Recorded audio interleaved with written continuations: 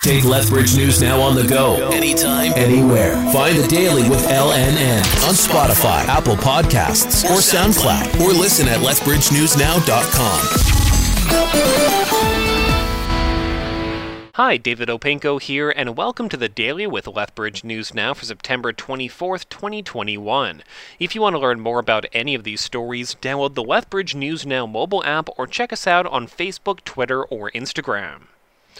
A BC Supreme Court judge has signed off on a discharge order for Huawei executive Meng Wanzhou, withdrawing a U.S. extradition order and allowing her freedom. Associate Chief Justice Heather Holmes thanked Meng for her behavior during the hearing and released her from bail conditions. The development comes as Meng pleaded not guilty to all charges in a New York courtroom, and a judge signed off on a deferred prosecution agreement that all but ends the 34-month saga of her detention in Canada. Lethbridge City Council has one last shot at potentially reversing the consolidation of 911 EMS dispatch services. They'll hold a special meeting on Monday with a vote on sending an official complaint to the Alberta Ombudsman. Ambulance dispatch services were consolidated back in January, with AHS claiming that it would save $6 million a year. But mayors and paramedics in the impacted communities say the costs are merely being downloaded onto them, and consolidation has led to longer ambulance response times. The province confirmed 1,651 new COVID cases today, with over 20,000 now active. But AHS reports that active infections are down slightly.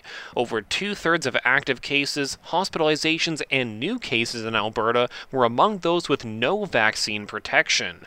In the South Zone, 134 people tested positive, with 24 of those coming from Lethbridge. The province is disputing an Alberta Medical Association official's assertion that triage has already begun in the province. Dr. Paul Park says it's become routine in many hospitals in the last 2 weeks to keep critically ill COVID patients in wards instead of intensive care on ventilators. Parks adds hospitals overwhelmed by the fourth wave don't have the resources to treat those patients in ICU until they absolutely deteriorate. But AHS says while it is operating at a reduced standard of care, any patient who requires mechanical ventilation is currently able to receive it. Lethbridge police have recovered 6 stolen vehicles with a total value of $250,000. Officers found 2 men in a stolen car on Tuesday.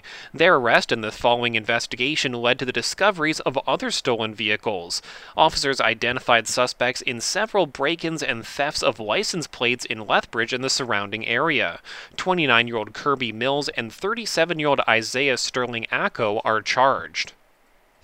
Reports of teens being sextorted are up 62% in the last 6 months in Canada. Cybertip explains that sextortion is when a person is blackmailed into sending money in exchange for a promise to not share sexually explicit photos or videos. They say boys between the ages of 15 and 17 have been the most heavily targeted. You can see tips about what to do if your teen is a victim on our website. Tabor RCMP says their phone number was used to scam people. They were made aware that callers pretended to be RCMP officers and coerced victims into providing personal information such as their social insurance numbers or money. The detachment says this is not something that they nor any legitimate government agency or business will do. If you believe you've been a victim of this scam, contact your local police and financial institution. Boyd Thomas has announced his candidacy for Lethbridge City Council. He told LNN that one of his focuses on the campaign trail is addressing public safety. There's a sense that there's been a fundamental change. And when people don't understand what is happening in the city, that we don't feel as safe. Personally, I've had my car broken into 3 times. I've been approached and in a parking lot and assaulted. Let's say attempted assault. The threat was still there. I've never had that kind of alarming feeling. So what's happening with the perception of public safety within the city? Advance voting starts October 1st with general voting day on the 18th. More election coverage on our website.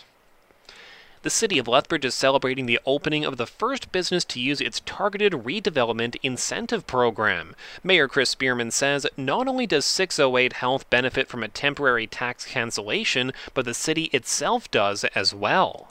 The city benefits from this program in that once the short-term cancellation period is over, a far greater amount of taxes are received due to the increased value of the property.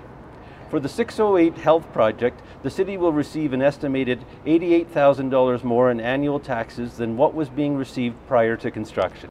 Located in the downtown core, 608 Health offers multidisciplinary health services.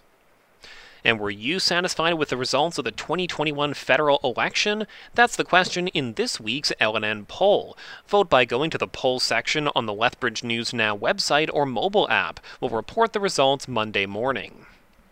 So those are just a few of the stories we've been covering today. To stay up to date on the latest local or regional news, head over to lethbridgenewsnow.com or find us on Facebook, Twitter, or Instagram. Listen to the Daily with LNN on Spotify, Apple Podcasts, or the Lethbridge News Now mobile app. And if you have a tip for the newsroom, send us a text at 403-329-6397.